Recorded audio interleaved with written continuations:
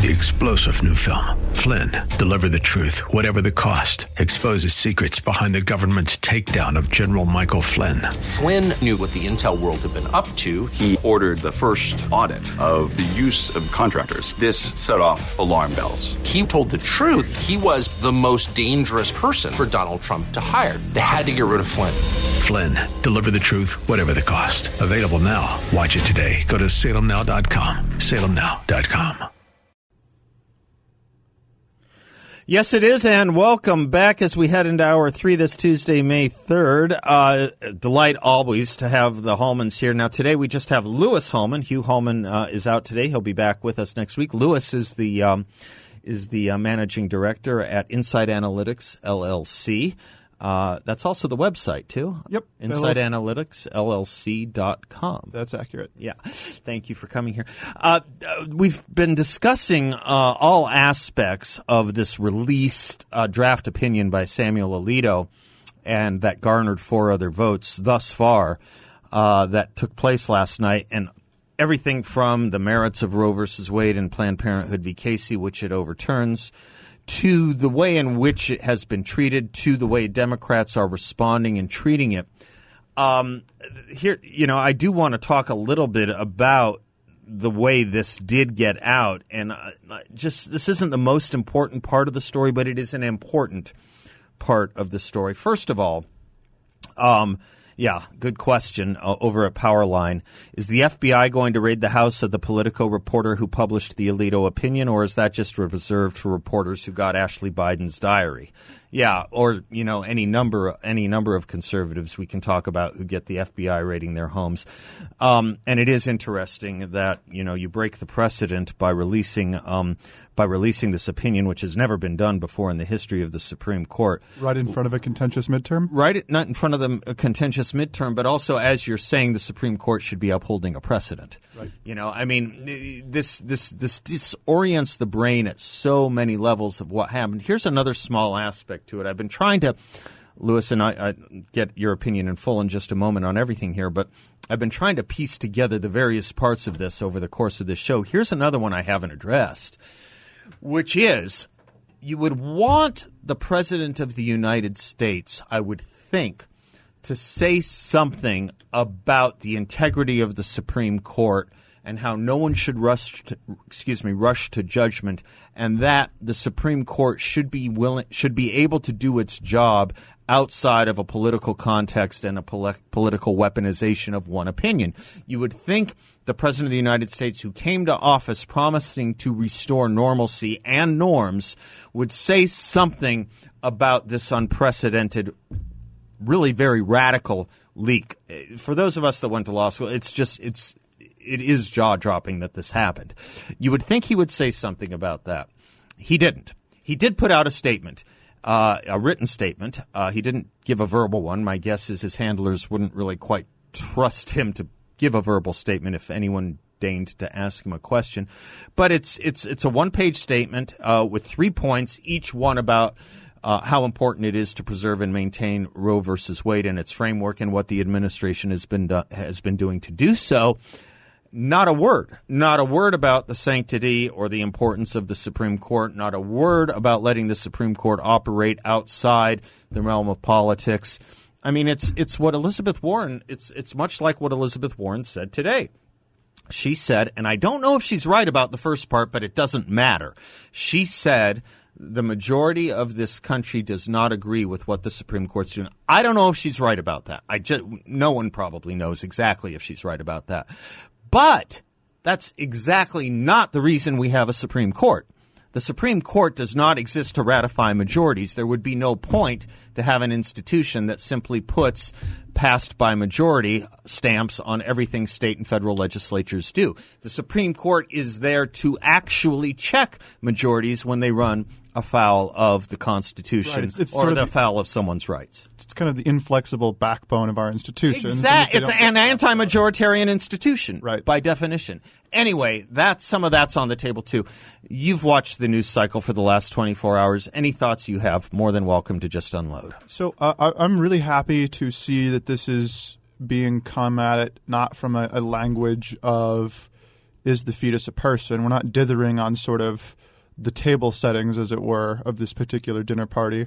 You know, we've moved beyond that, and now we're actually sensibly, as conservatives, asking the question, are we even having the party, right? Is this actually up for the federal government as an institution to really weigh in on? And so, you know, as someone who really is like we were talking about last week about the Pareto distribution and how it causes, yes. You'll remember one of the big weaknesses of it is that the larger scale an organization becomes, the more inefficient it becomes for its average members. And so whenever you can break a system down from a federal monolith of 330 million people into 50 parallel systems of between 500,000 and 45 million people, you know, you've got a lot more of an interesting dynamic in terms of cultural vibrancy, fitting sort of culture to the civic population that's in the area, and so you just get better solution making generally, you know.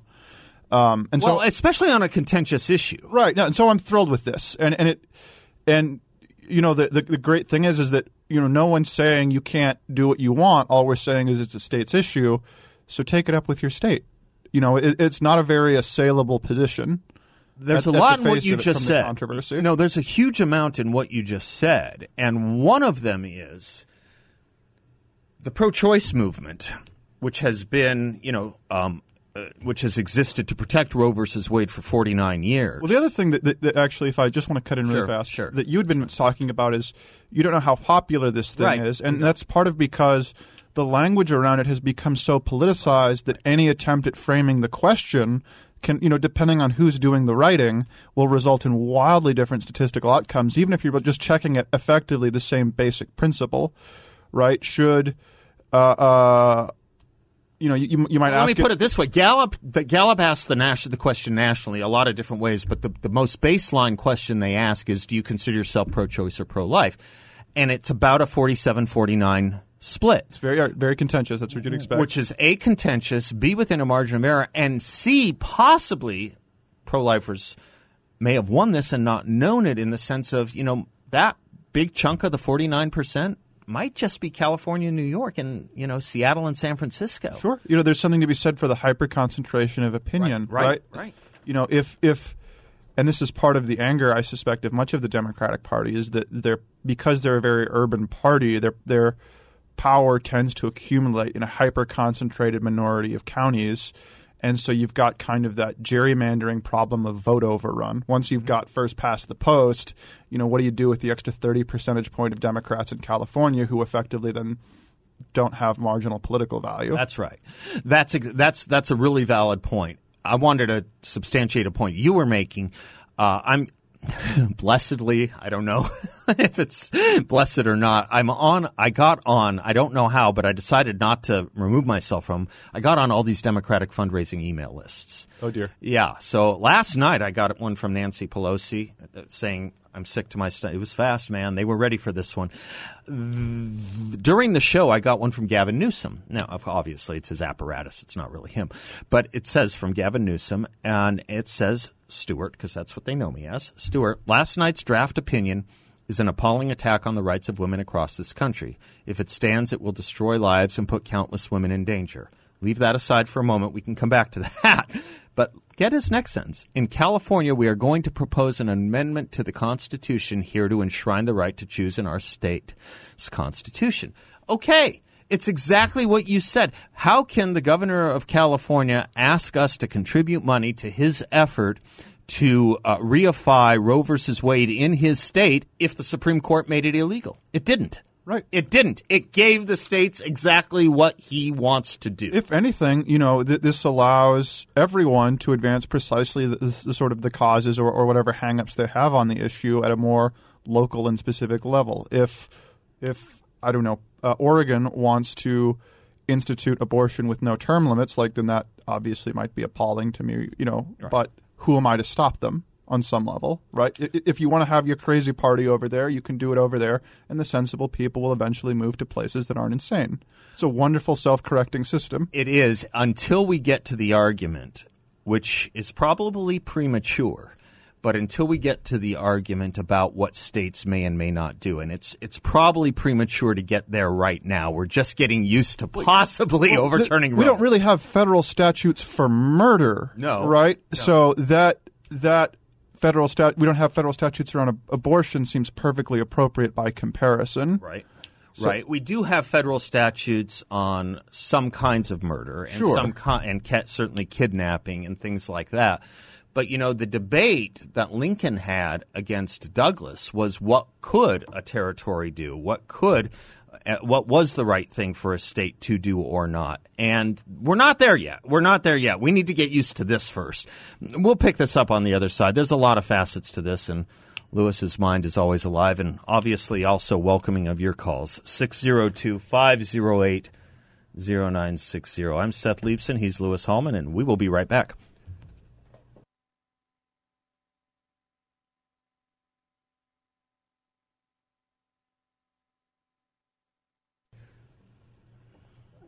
Welcome back to the Seth Leibson Show. For those of you looking for a great investment opportunity with a wonderful return for investors, I want you to check out my friends at Y-Refi. They are my friends because I have spent so much time with them and really looked under the hood and kicked the tires to fully understand the offer. As I say, it's really great. I'm talking about a fixed, no-load interest rate up to 10.25% return for investors, all in a secure and collateralized portfolio. Y-Refi helps people who are doing their best to dig out a debt the right way by doing the right thing to pay off their debts and to do so with dignity. Along the way, they even repair their FICO scores. Y-Refi is a due diligence-approved firm run by, as I say, really good people who are doing really good by other people. I only endorse products like this after complete and thorough reviews and getting to know the quality and ability of these people. So what more can I say?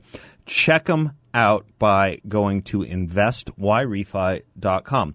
That's the word invest, then the letter Y, investrefi.com. I did that wrong. That's invest, the letter Y, then refi.com, or call 855-316-3087. InvestYRefi.com. Tell them Seth sent you. Okay, Lewis Hallman, welcome back. Thank you for joining me here, 602-508-0960. You wanted to pick up on something I said in my monologue with relation to some of the COVID argument, and feel free. You wanted to kind of take me on. So this is sort of again, with such a contentious topic, I agreed with virtually everything you said in your monologue, but I wanted to take umbrage with the section where you were addressing sort of a lot of the COVID overreaches, talking about how effectively the argument of bodily autonomy is not one that can be sustained. Some of us, in other words, were saying whatever happened to my body, my choice, with all these mandates. Exactly. Okay. After all of these mandates have happened, we lose certain rights and privileges, and so how can you then sustain this on the other side when we're talking about abortion? Right. And I didn't really like the way that this argument unrolled, because if I was on the other side and I were picking apart what you'd said, I would think immediately that you were saying that we as conservatives have had our rights trampled over, so we should be in the business then of making sure that, since these are obviously not rights that anyone is willing to uphold, that we should not then uphold them generally, right? There may not be merit to the liberal "my body, my choice" on the position of abortion, but making the case from the fact it's not one body. But making the case that because rights were trampled on in COVID, that this is not then a worthwhile argument for the government to advance, I think is not convincing to me. I think it's ethically dubious. Yeah, no, fair point. Here's what I was trying to say, and it's this. I think a lot of things, if you read the Alito opinion, a lot of assumed knowledge turns out to be untrue as he goes through the history of how Roe versus Wade came about and how many of the actually historical faulty things that were written in Roe versus Wade have now become known as faulty, bad history, bad not just bad legal reasoning, but bad fact. A lot of bad facts were in Roe versus Wade, and Alito is very specific about that. So a lot of the arguments that used to sustain Roe versus Wade, I think, are falling apart before our eyes in this Alito opinion. One of them, which is not an argument in the four corners of Roe versus Wade, but one of the pro-choice arguments that I think has been most prominent for the past 30 or so years has been this mantra of my body, my choice. And all I was trying to say is during COVID, when many of us who also saw fundamental rights the Supreme Court created, the right to travel, Right. The right to work and earn a living, the right to go to school. These are all considered fundamental rights by the Supreme Court. When those were eviscerated, shut down by, dictate and fiat at state and federal and in some cases corporate levels, when those were shut down, the argument "my body, my choice" was irrelevant to the state, irrelevant Didn't to carry the much corporation. water, right? So all I'm saying is when fundamental rights no longer can be defended under the mantra of "my body, my choice," the left showed us during COVID they don't take "my body, my choice" seriously. Sure, That's all I was trying to right. say is they showed themselves to be unserious, and that mantra no longer holds water. That was the point I was making. Is that a little different? Oh, no, that's an excellent clarification. Thank you. Well, it's I don't mean it to be defensive. I just mean to say that when one examines and looks under the hood of Roe v. Wade, you find a lot of problems. One of them was the racial angle. One of them was, a lot of this transpired through COVID, but 2020 was a big year, and not just COVID. The other big part of that year was Black Lives Matter. And one cannot look at the abortion regime in this country, let's call it the Roe regime in this country, one cannot look at that and see the devastating and dramatic impact it has had on black lives, so much more so than nearly anything else, including police violence. Right. No, absolutely. Just in terms of the overall sort of numbers, that it's quite a significant effect. The other thing that's kind of interesting about think of it this way. COVID took how many African Americans' lives did COVID take over the course of 3 years? Half the number of black abortions every year. Wow. Do Black Lives Matter or do Black Lives Matter? Right. Sorry to interrupt. Go ahead. The other thing that's sort of interesting about this that I would say is this kind of comes in an era in our history now where we're really kind of aging as a society and as a species. And so, now that we've been urbanized creatures for about the last 100 years in a really large scale way, our birth rates have declined very, very significantly. And so there is something to be said for the fact that the ease with which abortion is accessed may have accelerated this trend significantly. The trend being the aging of our population. Of course, yes. And so you remove 63 million babies over the course of 49 years. Sure, yeah. Right. And then particularly in the regards that you're going to have increased sort of dependency ratios and all sorts of other issues stemming from that. Right. And also, very depressed portions of the labor force, which is one thing that we're now starting to see with the mass retirement of baby boomers. Do we have a replacement problem in this country? So Are we teetering? America has about one of the strangest demographies in the world because its population kind of looks like a wavy column, just kind of up and down, like a beanpole demography. And so it's very stable, and we also use immigration very heavily in order to kind of keep everything balanced out, since most immigrants are disproportionately young. Yeah. Okay, fair enough. We'll be picking that up and taking your calls on the other side, 602-508-0960. I'm Seth. He's Lewis. We'll be right back.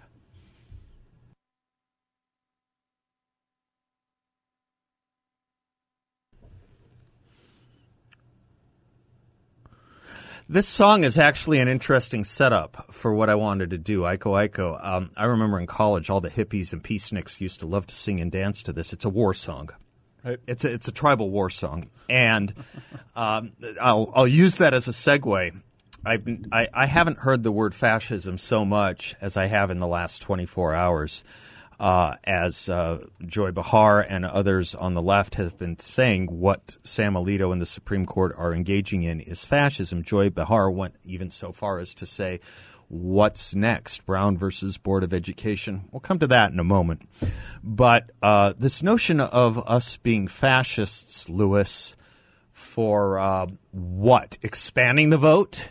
Right. Giving states and people, citizens, and their legislatures more control over how their states handle things by expanding the vote on an issue is fascism. It's quite nearly the opposite of the definition of fascism, isn't it? Well, this is sort of a continuation of the trend of appropriating words that reflect basic human universal evils and then remaking them as effectively a slang term for the people that disagree with me. The most recent cycle of we went through this was racist until the term became so denuded that people have been called racist for appreciating the cuisine of different ethnicities. Yeah, right. Racist came to stand for you're registered with a different party than I am. Right. And so once you abuse the term so thoroughly, people stop taking it seriously. Yeah. We get used to it. It doesn't carry the same sort of visceral or profound reaction that it used to. And so fascist has sort of become the term du jour at this point.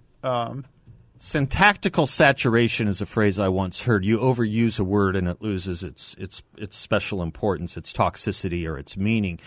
And so we've done that to racism. Racism means almost nothing anymore. There's also sort of a parallel concept at play here called conceptual drift. Oh, do that. Where we take a phrase, it sort of describes the whole process that we've seen now with the word racism, where you take a phrase that has certain properties and you add to or you modify the accepted definition of it such that the term lexically then drifts over time. And so what we've been seeing is a lot of conceptual drift, right? Trying to define what rights are in a way that then includes weird positive rights, right? The access to health care is one of those positive rights that still kind of confuses me because it presupposes perpetual and universal access to high-quality health care, education, and doctors, for instance. Yeah. So that's a wonderful privilege for an advanced society, but still on its people. But to me, that can't be a right in the purest sense. And so these sorts of processes, right, the redefinition of rights, the reuse of terms, really kind of falls under this larger category of conceptual drift. A big part of the Alito decision, I'm only halfway through it, and it's really good reading in the sense of, as I think I was mentioning earlier, it's very easy to understand what he's writing. He writes very clearly. And others do too, but he did here. I don't want people to be intimidated from reading it. It's very instructive. And one of the things he does and spends a lot of time on, at least in the earlier part of this draft opinion, Lewis, is that point of how did it become a right? Where did abortion become a fundamental right? And he finds actually nothing until basically the year 1973. Right. And it was created by the Supreme Court, as it has created a lot of other rights. You're now talking about health care as a right. And that kind of goes back to my point about my body, my choice. We had a whole bunch of fundamental rights that were being violated that were created by the Supreme Court. Not just one, not just the right to choose to end a pregnancy. We were talking about other at least three that I can think of: the right to work, the right to travel, religious services, and the right to educate and religion. Okay, now four. Yeah. And by the way, that fourth is in the Constitution. Yes, indeed. They didn't have to invent that one. What they've been going about is uninventing it and trying to unravel it, which is why I think that my body, my choice thing has been also denuded, because it showed that the left wasn't serious about it. And not being serious about something on the left isn't in and of itself a thing, but it is in and of itself a thing when they show the rest of the world they're not serious about it. Right? The tell was called. Is that the right way to say that? The opening is revealed. The what? The opening is revealed. Fair enough. 602-508-0960. Let me put in a word for my friends at Balance of Nature. I take it every single day. Balanceofnature.com. Their fruits and veggies, 100% natural. Blend of 15 vegetables and 16 fruits. That's all it is. Nothing added. Not one single thing. Third-party tested. I take it every single day. It keeps my energy high, boosts my immunity, and it's great for repair work, too, body repair. Check them out, balanceofnature.com. Make sure to use discount code BALANCE. We'll be right back.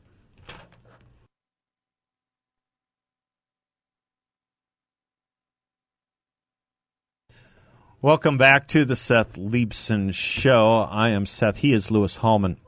Louis, there was another aspect to this that I thought you'd find interesting. I was beginning to talk about it in I think the first hour. Barry Weiss, many people know her as the liberal but pro free speech liberal who resigned from the New York Times because she couldn't take the hatred and animosity anymore, and especially after the Tom Cotton op-ed contretemps. She writes over at Substack. She is, by her own description, pro-choice. She is, by her own description, a liberal. But she's writing a really interesting thing about how this leak from the Supreme Court, could happen, and how the left did it. We're pretty certain it came from the left. We have a pretty good idea of who it came from. It shouldn't be hard to figure out. I was delighted to see that John Roberts is bringing in the U.S. Marshal Service to investigate as opposed to the FBI, so we might actually get to the truth here. Okay? But here's what she writes. She writes, to my mind, the question of what this leak means for the institution of the Supreme Court is the most profound one. This is because it captures in a single act what I believe is the most important story of our moment, the story of how American institutions become a casualty in the culture war. The story of how no institution is immune. Not our universities, not our medical schools, not legacy media, not technology behemoths, not the federal bureaucracy, not even the highest court in the land. The Supreme Court was always the most cloistered governmental institution in America, the one where wisdom and precedent and reverence for the constitutional tradition outweighed everything else. If there was something sacred in our democracy that remained, that was it. Kind of an interesting point. So I'm struck by the fact that we're coming up now on our nation's 250th birthday in a couple of years. 2026. Yep. And that it's really a rare concept or a rare institution or a rare idea that is not so changed through living through 10 generations of sort of the human telephone game that it is not irreconcilably altered by the end of that chain. And is that about right? 10 generations from 1770? At 25 years a generation. Great. And so on some level, it's not surprising that the nature of our institutions should change. But what I think is going on, and what this really does for me, is it kind of brings into the fold the quiet and increasing fever pitch wherein the court has been increasingly used by the other two branches of government as kind of this indirect football of legislative fiat. We saw with the end of the Obama and the Trump presidencies, all of the ruckus and the fighting over how many senators does it take to confirm a justice? Right. How are we changing this limit or altering this limit or mucking around with the system such that we can get our guy in the short run and, screw the long-term cultural implications. And so, to me, this is really just sort of the latest and clearest example of this pattern of behavior that we seem to be engaged in, where we're starting to really politically weaponize the Supreme Court. And this is a dangerous thing that is happening. Yeah.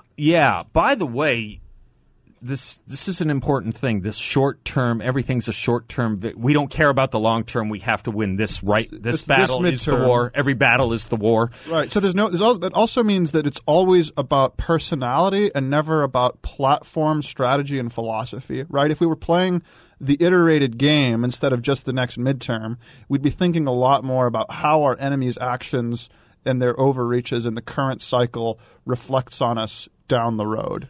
I think all of that, and I think also this notion that every short-term victory is the entire war is part of what feeds what I've called the crisis industrial complex. It's sort of the Houthis versus Tutsis kind of nature of the political machine. And every day. Right. And every day.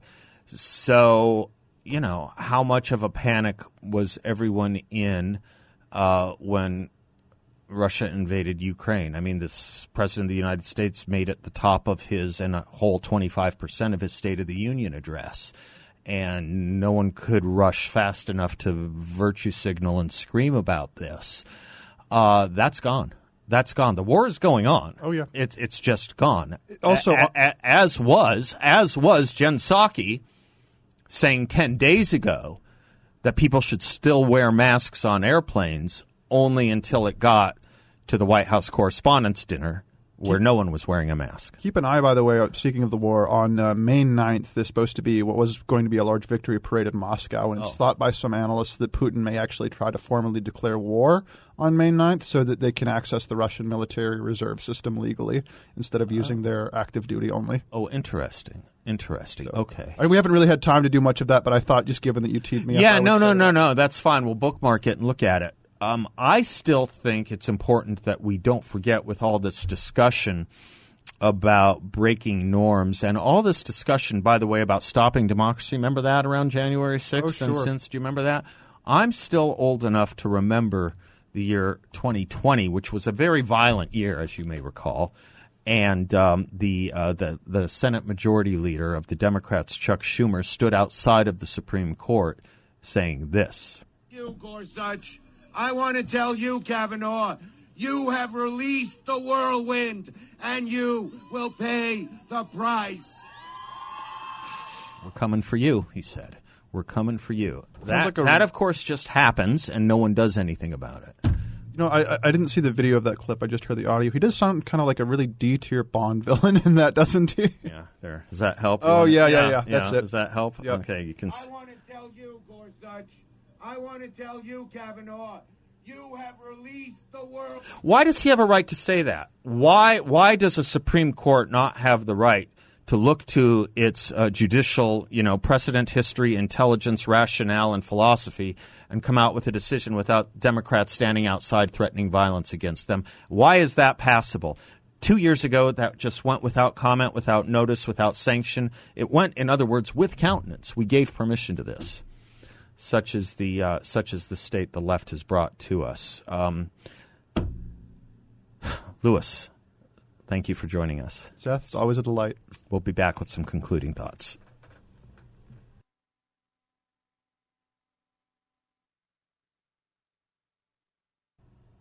Wow, that's an interesting song. That came up on the rotation there.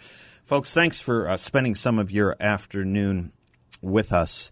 I didn't know how to close this show, but I thought I would go back to a thought I just want to leave you with from something I used last week.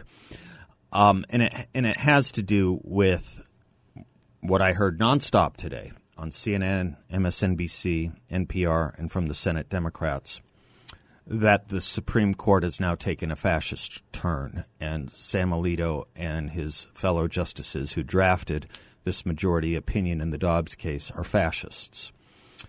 I want to close the show by noting that the effect of this decision, if this decision is what is released this summer, is quite the opposite of fascism, by asking for states to engage in more democracy on this, for asking state legislators and legislatures to engage in a vote on these things. Giving more power to the people is the opposite of fascism.